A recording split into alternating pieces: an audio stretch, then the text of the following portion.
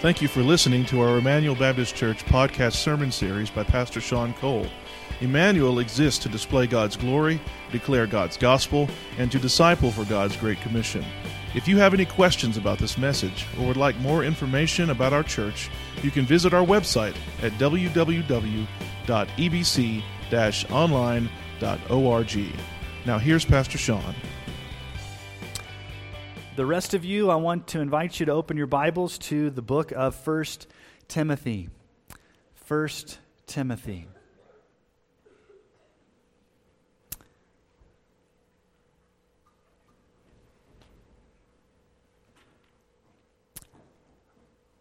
I want you to imagine two churches in your mind.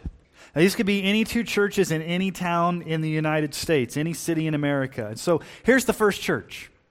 The first church has solid doctrine. They're faithful to the Scriptures, and they're very proud of their confession of faith. Everyone in this church prides themselves on being straight as a gun barrel when it comes to theology. They're discerning. They're vigilant. They do not tolerate any type of false teaching in their church. But yet, they're stuffy. They're overly intellectual. They're prideful. They're academic. They're all truth without any love. They're puffed up. They're prideful. They think they have the corner on the truth, and they are the purest church in town, and no other church matches up to their standards of theology. And in reality, they tend to major on the minors. They make mountains out of molehills. There's really no culture of humility. There's no culture of generosity. There's no culture of sacrificial love. You've probably met those people who are the theology police. They come across as jerks and overly critical, and they're judgmental, especially on secondary issues that don't really matter that much. So this church that we talk about, the first church, this church has succumbed to the dangers of legalism. Truth without love. Now let's think about the second church. The second church, doctrine for them is a dirty word. Who needs doctrine? Let's just love Jesus. And they're not very discerning when it comes to biblical truth. They're affirming of all different types of affirmative lifestyles, and they pride themselves on being open, affirming, accepting, and there's really no moral absolutes. There's no talk of repentance. There's no talk of sin. They've compromised on key doctrines of the faith. They become like the culture around them, but man, are they loving. They're very loving. They're very welcoming. They're very accepting, to the point where there's really no such thing as sin or gospel truth anymore. This second church has succumbed to the danger of liberalism. Both churches are sinful. The first church steeped in legalism. It's the church that's academically cold and snobby and puffed up and very looking down upon others and very critical. It's all truth with no love. The second church is all love with no truth. They've succumbed to liberalism. Anything goes in the name of love and tolerance. So let me ask you an important question.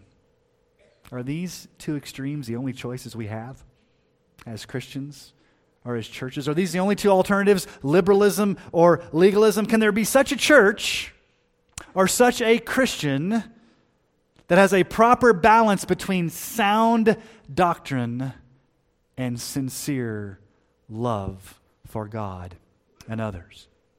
Can you truly be loving and at the same time hold to biblical truth without any compromise?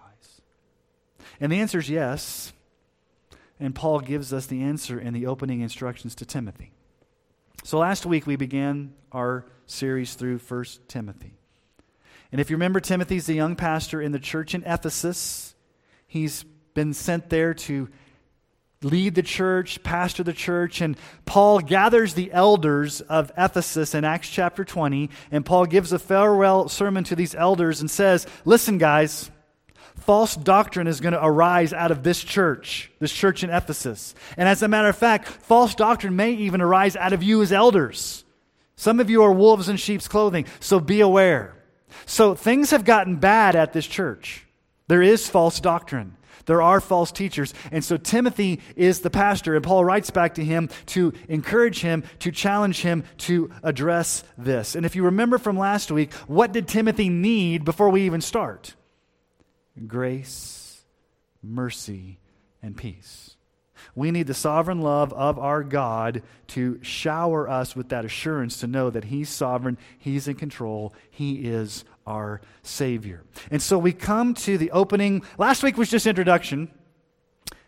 Now we get to the meat. No, I'm just joking. Last week we had a lot of stuff to talk about, but we're going to get to chapter 1, verse 3 through 7. So let's read this together if you have your Bibles open. As I urged you when I was going to Macedonia, remain at Ephesus, so that you may charge certain persons not to teach any different doctrine, nor to devote themselves to myths and endless genealogies, which promote speculations rather than the stewardship from God that is by faith. The aim of our charge is love that issues from a pure heart and a good conscience and a sincere faith. Certain persons, by swerving from these, have wandered away into vain discussion, desiring to be teachers of the law without understanding either what they are saying or the things about which they make confident assertions. Now here's the main idea of this passage of Scripture. Here's the big picture, the big idea. It's this: sound doctrine and sincere love should define our faith. Both. Sound doctrine and sincere love should define our faith. Now let me state it negatively. That's a positive way to say it. Let me state it negatively with giving you the opposites. Heresy and hypocrisy should not define our faith. What's the opposite of sound doctrine? It's heresy. That is false teaching. What's the opposite of a sincere love? That's hypocrisy or false living. False teaching, false living. Heresy or hypocrisy versus sound doctrine and sincere love. And so we need a balance of both of these. And so what Paul is going to address for Timothy is both the beliefs and the behavior of these divisive men in the church in Ephesus that were spreading this disease of heresy and hypocrisy. And they were about to destroy the church. So Paul's urgent here. There's an urgency to his tone. And a lot of Paul's letters, he kind of starts out with, praise be to God, I thank you, I always remember you in my prayers. But here he doesn't do that. He just gets right to the point and says, Timothy, I'm going to charge you to get busy. You've got to address this situation. So from this passage of Scripture, I want us to see three parts or three aspects or three things from this passage of Scripture this morning. And the first thing we see is the charge. Paul gets down to business. I urge you. I charge you, Timothy. That word charge is a stern charge, to command with authority. The word really comes from the military and in legal terms. It's as if Paul is saying to Timothy, Timothy, I want you to stand up like a commanding general and give orders to the troops. I want you to be like a judge standing up from the bench and dealing with this issue. I want you to deal with this issue. It's serious business. Because certain persons, Paul says here, I urged you when I was going to Macedonia, remain at Ephesus, that you may charge certain persons not to teach any different doctrine. Now, who are these certain persons? You're not going to like it when your name shows up in the Bible as a heretic or a false teacher, okay? So there are some men whose names are listed here. So just go to verse 20. Chapter 1, verse 20, Paul lists two of these men. He says, among whom are Hymenaeus and Alexander, whom I have handed over to Satan, that they may learn not to blaspheme. So Hymenaeus and Alexander. And then you go to 2 Timothy chapter 2, verses 16 and 17. But avoid irreverent babble, for it will lead people into more and more ungodliness, and their talk will spread like gangrene. Among them are Hymenaeus and Philetus. 3 men. Hymenaeus, Alexander, Philetus. These men were problems. These men were spreading heresy. These men were teaching false doctrine. And Paul says to Timothy, you got to charge these men. You got to deal with these men. You've got to rebuke these men with urgency, with sternness. And what was the problem? What were they doing? Well, it says right there in verse 4, charge them not to teach any different doctrine. The word different there in the original language means different. So different, it's totally different. It's not even close to the true gospel. Paul had already mentioned this in the book of Galatians, chapter 1, 6 through 9. Paul says, I'm astonished that you're so quickly deserting him who called you in the grace of Christ and are turning to a different gospel. Totally different. Not even close. Not that there is any other one, but there are some who trouble you and want to distort the gospel of Christ. But even if we or an angel from heaven should preach to you a gospel contrary to the one we preach to you, let him be accursed. As we've said before, so now I say it again. If anyone preaching to you a gospel contrary to the one you received, let him be accursed. Now here's the strength of which Paul says. If an angel with feathers walks through that door, I'm not saying angels have feathers, but let's just say an angel walks through that door, comes up to the pulpit and says, Pastor Sean, I'm an angel from heaven. I want to take over the pulpit. And that angel starts spewing false doctrine. What am I and what are we supposed to say to that angel? Paul says here, and I'll give you the French, go to hell. It's basically what he's saying. That's really what he says there. You are to be eternally condemned. So if somebody preaches a different doctrine, they are what's called anathema. They are condemned to hell. It is serious business what these men are doing. Paul says in 2 Corinthians 11:4, if someone comes and proclaims another Jesus than the one we proclaimed, or if you received a different spirit from the one you received, or if you accept a different gospel from the one you accepted, you put up with it readily enough. They're teaching a different gospel, which means there is a true gospel. There's the only gospel. There's the absolute truth. There is a body of doctrine that should not be twisted. It should not be watered down. It should not be amended. Jude 3, beloved, although I was very eager to write to you about our common salvation, I found it necessary to write to you appealing to contend for the faith that was once for all delivered to the saints. There is one definitive faith that has been delivered to us once and for all in the body of Scripture that is absolutely true, and we have no right to twist it or mess with it. And it's serious business when somebody does do that. So much so that Paul calls them out by name. John 17:17, sanctify them in the truth. Your word is truth. Now, in verse 4, Paul gives kind of a definition of what these guys are doing. We don't know exactly all that they were doing, but in verse 4, they're devoting themselves to myths and endless genealogies. Devoting themselves. Really, in the original language, it means they were addicted to it. They were seduced by it. They were given over to these myths and endless genealogies. Now, what were these myths and endless genealogies, these extreme speculations, these false teachings? Probably what they were doing was they were going back to the Old Testament and taking those names, those lists of all those names, and they were coming up with fanciful interpretations about these people that weren't even true. As a matter of fact, you can go back to the book of Jubilees. It came out in around 125 BC. In the book of Jubilees, which is not a canonical book, it takes those genealogies from the Old Testament and starts inventing all these stories about these Old Testament characters.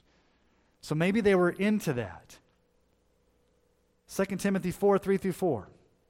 For the time is coming when people will not endure sound teaching, but having itching ears, they will accumulate for themselves teachers to suit their own passions and will turn away from listening to the truth and wander off into myths. Weird stuff. There's always been a temptation in Christianity to go, quote unquote, deeper into stuff that's speculative. whether it's something that's extra biblical like the Book of Mormon, whether it's something like the Gnostic Gospels, the Gospel of Thomas, whether it's the Bible Code. You remember the Bible Code that came out many years ago where you could, or the Da Vinci Code, or maybe even some weird end times teaching that somebody spends all this stuff just speculating and there's no basis of it in Scripture. These are distractions from the gospel. They're nonsense, they're useless, they're vain, they're myths, they're endless. And these guys are wandering into all this type of stuff, and they were leading people astray. And Paul's very specific as far as what they're doing.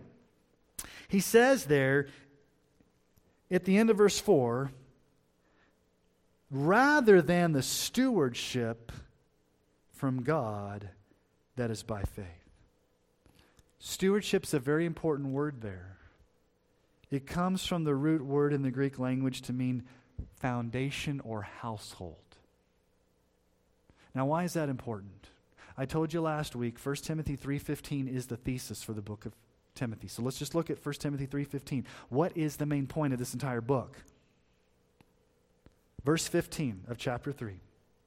If I delay, you may know how one ought to behave in the household of God, which is the church of the living God, a pillar and buttress of the truth. The church is the foundation of the truth. The church is God's household. What are these men doing to God's household? They're tearing it down. They're destroying its foundation. They're terrible stewards of God's people. And so the bottom line is, Paul says to Timothy, you've got to charge these men. You've got to get busy, and you've urgently got to deal with the false teaching that these men are spreading. Because false doctrine is soul destroying. It destroys people's souls because it leads people into deception. And so it must be met with urgency, a swiftness. And if we're going to be a healthy church family, a household of faith, if we're going to be good stewards of the gospel, then let me just say this very clearly. It is not only my responsibility to make sure we have sound doctrine. It is all of our responsibility. Now, I'm your leader. The elders are your leaders, and we're leading you into this, but you've got to be on the ball yourself. You've got to be discerning.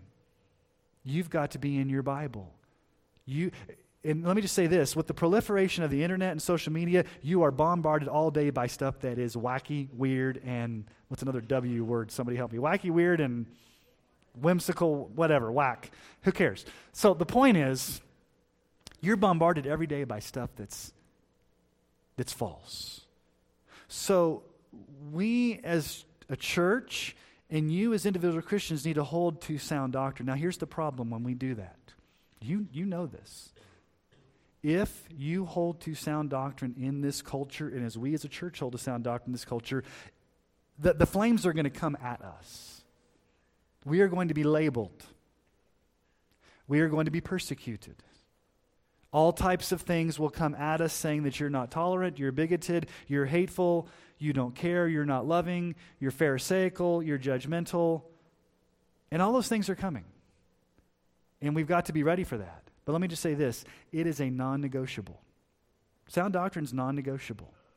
We've got to be a church that holds to sound doctrine if we want to glorify God and be in obedience to His truth. Now, that's the first thing, is the charge. Paul says, Timothy, get busy with these dudes. I'm naming names, I'm not afraid to. These guys are causing problems. 2 Timothy calls it gangrene. It's spreading like gangrene. It's infecting the church. Now, the second thing we see in this passage of Scripture is the aim. So, Timothy, here's what you need to do. And by extension, here's what we as Christians need to do. These false teachers, they're spreading lies. Timothy, as the pastor, here's what I want you to do. Here's what I want you as Christians to do. So what should the goal be? What's Paul's aim? What's the goal? Well, notice what he says there in verse 5. The aim of our charge. I like it when Paul just says it right out straight there. The aim of our charge is love. Love. Love is always first on the list. Now, Paul does not modify or clearly articulate or define love here. but we can assume from the rest of the Bible what love means. It's a love for God and a love for neighbor. That's the first and second greatest commandments. Matthew 22:37-39. Jesus said to him, "You shall love the Lord your God with all your heart, with all your soul, with all your mind. This is the great and first commandment, and the second is like it. You shall love your neighbor as yourself." These men were not loving God, and they were not loving others. They were loving themselves. So, there's no love in these men. So, hear me very carefully. We need sound doctrine, non-negotiable. But in the same passage of Scripture, we need sincere love. That's also non-negotiable. The aim of our charge is love. A love for God and a love for others. And then Paul lists three attributes or three characteristics of what this love looks like. So how does this love manifest itself? How does this love show forth? Well, the first thing he says is from a pure heart. From a pure heart or a cleansed heart. 2 Timothy 2:22, Paul says there, still talking to the same pastor here, Timothy, "So flee youthful passions and pursue righteousness, faith, love, and peace, along with those who call on the Lord from a pure heart." The Beatitudes, Matthew 5:8, "Blessed are the pure in heart, for they shall see God." Proverbs 4:23, "Keep your heart with all vigilance, for from it flow the springs of life." Your heart. Listen to this Psalm 66:18. "If I had cherished iniquity in my heart, the Lord would not have listened." If I cherished iniquity, that word cherished is almost like a mother that's holding a child, like these moms that were up here that hold their child closely. Think about a picture of a mom or a dad holding that little baby closely. Now take that image and saying, instead of a baby, it's sin. You're holding it closely. You're protecting it. You're nursing it. That's the imagery here that that the psalmist says here. When you nourish and you cherish sin in your heart, it means that you're not cherishing Christ in your heart. A clean heart, a pure heart cherishes Christ. It seeks after Jesus. Psalm 86:11, "Teach me your way, O Lord, that I may walk in your truth. Unite my heart to fear your name." I think some translations say, "Give me an undivided heart." What's a divided heart? It's a heart that's going in all different directions, as opposed to a united heart that's solely poured out to Christ. A clean heart, a pure heart, an undivided heart. Psalm 51:10, "Create in me a clean heart, O God, and renew a right spirit within me." So how do you express love for God and love for others? It's a cleansed heart. Are you praying for a pure heart? Do you desire a pure heart? Are you going before the Lord and confessing your sins so that you can be cleansed of all unrighteousness? The second thing Paul says is a good conscience. Now, what's the conscience? Is it Jiminy Cricket on your shoulder? No, what is the conscience?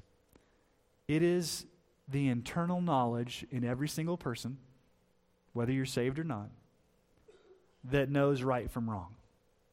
It's an inner awareness of knowing right from wrong, knowing your morality, knowing your integrity. It's the ability to know right from wrong. And so Paul would say in Acts 24:16, "I always take pains to have a clear conscience toward God and men." A clear conscience, a good conscience. Now, what's the opposite of a good conscience or a clear conscience?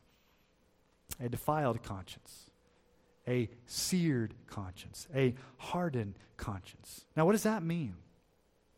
Here's what happens when your conscience gets seared or defiled. It means this. You commit a sin, and at first you're bothered by it. You're shocked by it. And you confess quickly. But then you commit the sin again, and you're not so bothered by it. Then you commit the sin again, and then you commit the sin again, and pretty soon it's a habit that you no longer even worry about. It's become a pattern of your life. You're no longer bothered by it in your conscience. Go to chapter 4 with me just for a moment. Listen to what Paul says in chapter 4. verses 1 and 2.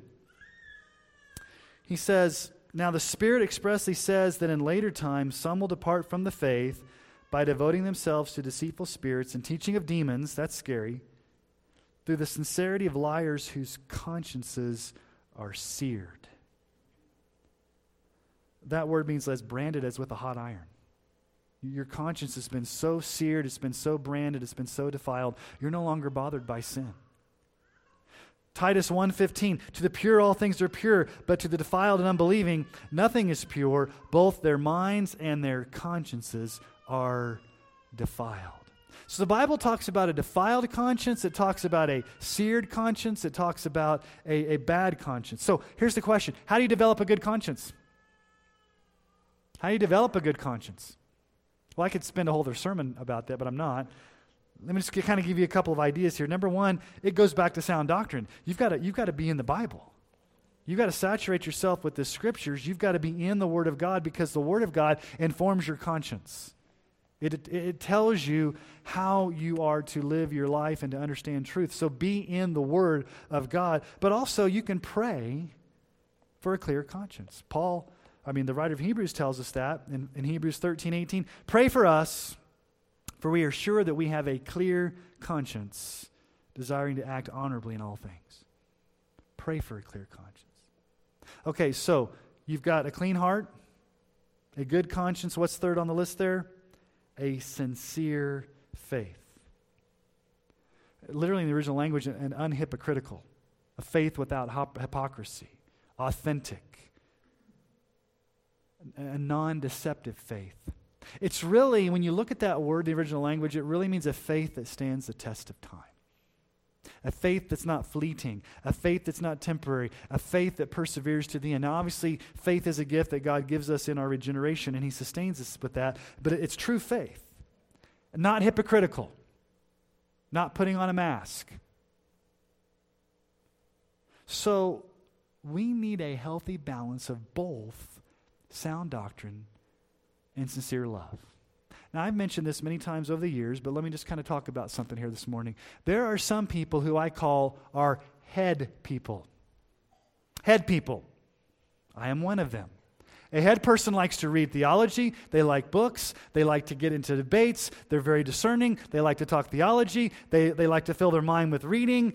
They're very focused on theology. And this happens a lot in Reformed churches that hold to the doctrines of grace. Sometimes we can be very heady and academic.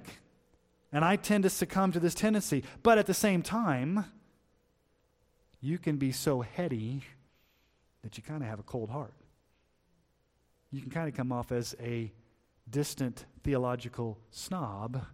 And it's all about the academic. It's all about the theology. It's all about filling my head with knowledge. So there are some of you that are head people.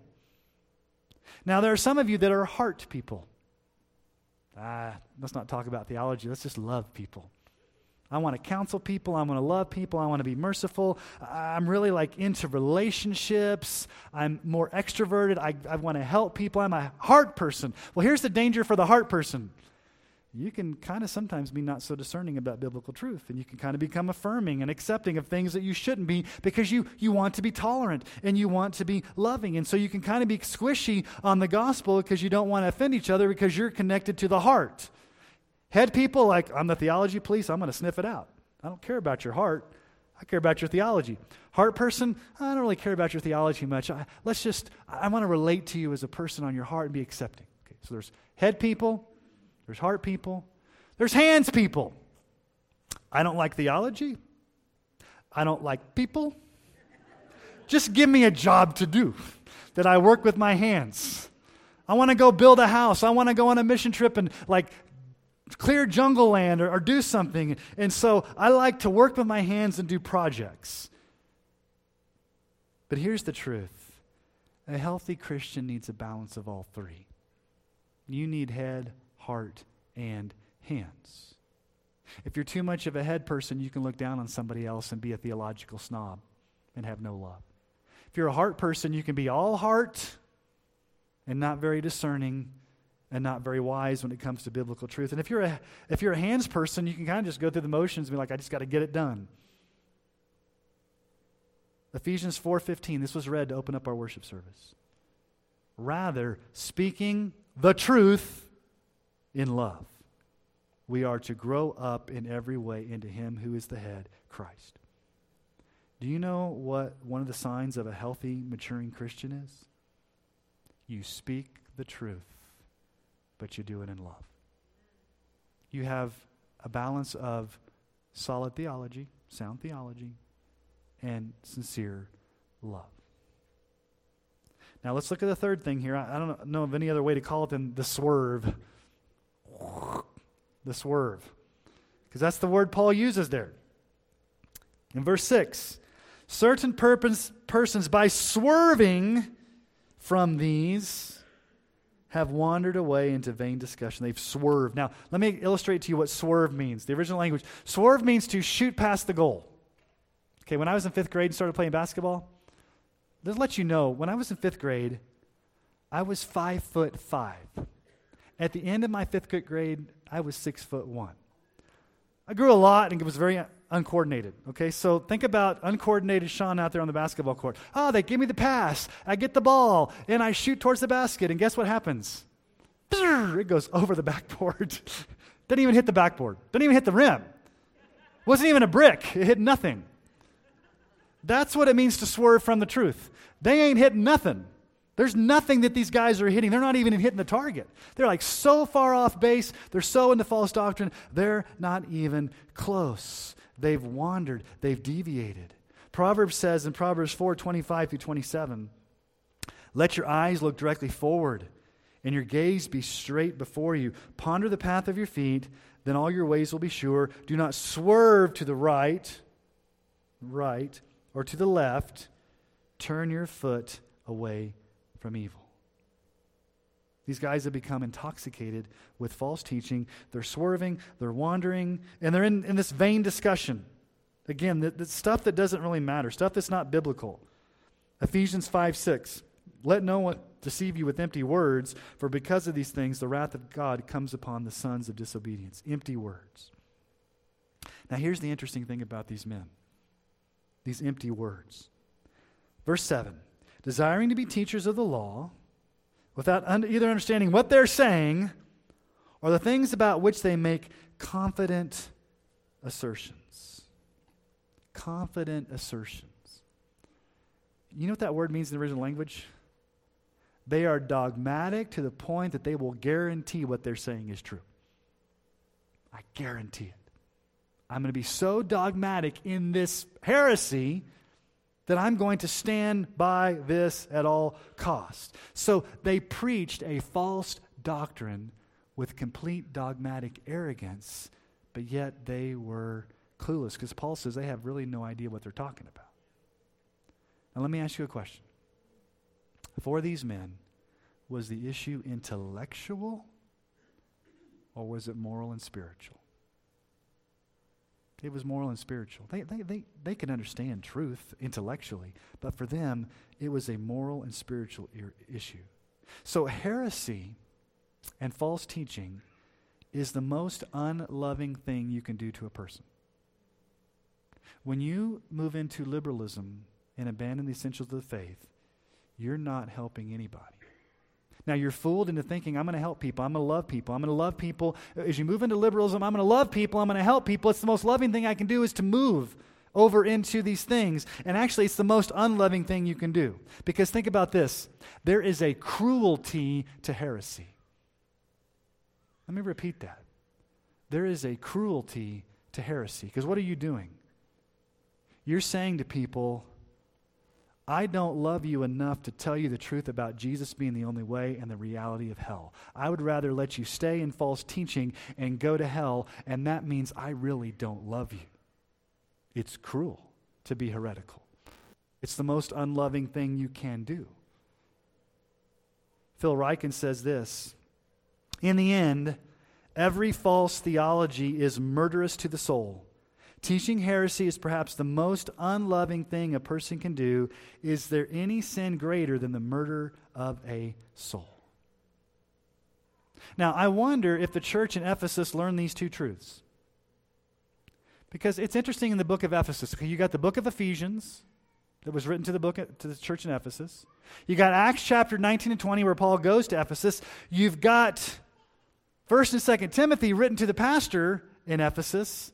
But then you have the book of Revelation, where Jesus writes to the 7 churches, and Revelation is first on the list. Jesus writes these words to this same church 50 years later, and let's see if they've learned their lesson. You guys ready? Revelation 2, 1 through 3.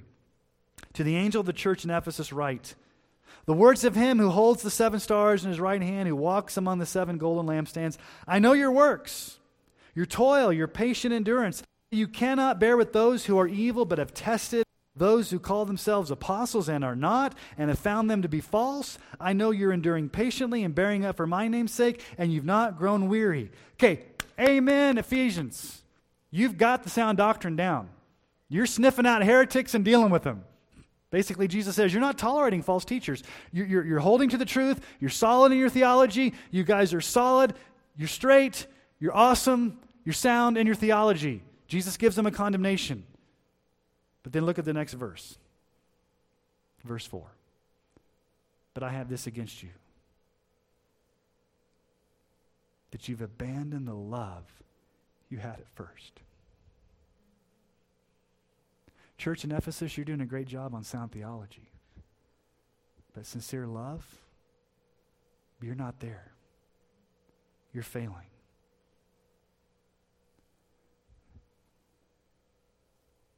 So here's the point. We don't want to be a church that becomes so snobby, theologically astute, and straight as a gun barrel in doctrine that we've lost love. We need to be a people that deeply love Jesus and deeply love each other. And here's where we need the power of the Holy Spirit. Because if you do not have the power of the Holy Spirit in your lives, you're going to deviate into these 2 extremes. You're going to go into the ditch of legalism, or you're going to go into the ditch of liberalism if you're not careful without the Holy Spirit. So we never want to be in the ditch of legalism. We don't want to be so prideful, so arrogant, so rigid on secondary issues, and so snobby that we have no compassion or generosity or gentleness or humility. We don't want to go into that ditch. At the same time, we don't want to go into the ditch of liberalism where there's compromising on everything, and then everything goes, and we're accepting of all things, and we're not discerning, and that basically there's no foundation for the truth. We don't want to fall into the heresy of hypocrisy. And we don't want to fall into liberalism or legalism. See, here's the problem. Liberal theology wants love without truth. And that's dangerous. Legalism wants theology without love, and that's equally as dangerous. So sound doctrine and sincere love should define our faith. We need both of these. We need both doctrinal unity and relational unity. We need to be on the same page doctrinally as a church, and we need to be on the same page relationally as a church in how we love one another. And this is not easy. I would venture to say it's going to get harder and harder as we move forward with the culture that goes against us. Because churches tend to navigate to one of 2 extremes. We've got to ask the Holy Spirit to give us that balance. We never want to compromise on the truth. But we never want to get to the point where we're so stuffy and legalistic and we're not loving. So we need to ask the Lord to give us a heart for sound doctrine. And we need to ask the Lord to give us a heart for sincere love. And here's why I started with what I started with last week. You and I cannot do this in our own power. Let me read to you what we read last week. Verse 1 and 2. Paul, an apostle of Christ Jesus, by the command of God our Savior and of Christ Jesus our hope, to Timothy, my true child in the faith, and this is what we need: grace, mercy, and peace from God the Father and Christ Jesus our Lord. The only way we will have this balance successful between sound doctrine and sincere love is because we have grace, mercy, and peace from God our Father and from Christ Jesus our Lord. So we desperately need His grace. So I would ask us as a church family, would you, individually and as a corporate family, would we be defined by sound doctrine and sincere love for the glory of God and for the good of others? We need Him desperately to do this in our lives, to be faithful to the truth. So let me ask you to bow your heads this morning as we think about these two simultaneous truths we need to hold together: sound doctrine and sincere love. And would you just spend some time asking the Lord to search your heart and give you wisdom and give you strength to be able to put these things into practice through His grace in your life. Thank you for the opportunity we have this morning to reflect upon these things. And Lord, it's a hard balance that churches sometimes face. We never want to compromise on the truth. But Lord, we also want to be loving. We want to be sincere. We want to be genuine. We don't want to be hypocritical or legalistic. And so, Lord, we know that false doctrine tears up churches and is soul destroying. It's a murder to a soul. But Lord, we also know that when we're unloving and when we're unforgiving and when we're not gentle in displaying the fruit of the Spirit, that can also be destructive. So that's why we need grace, mercy, and peace to be able to navigate this balance, because, Lord, it is a difficult road to walk. So we need grace upon grace. And so, Lord, I'm just asking this morning that You'd give us grace to be able to be the individual Christians You've called us to be and also the church You've called us to be. That we would be defined by sound doctrine and sincere love for the glory of God and the good of others. And we ask this in Jesus' name. Amen.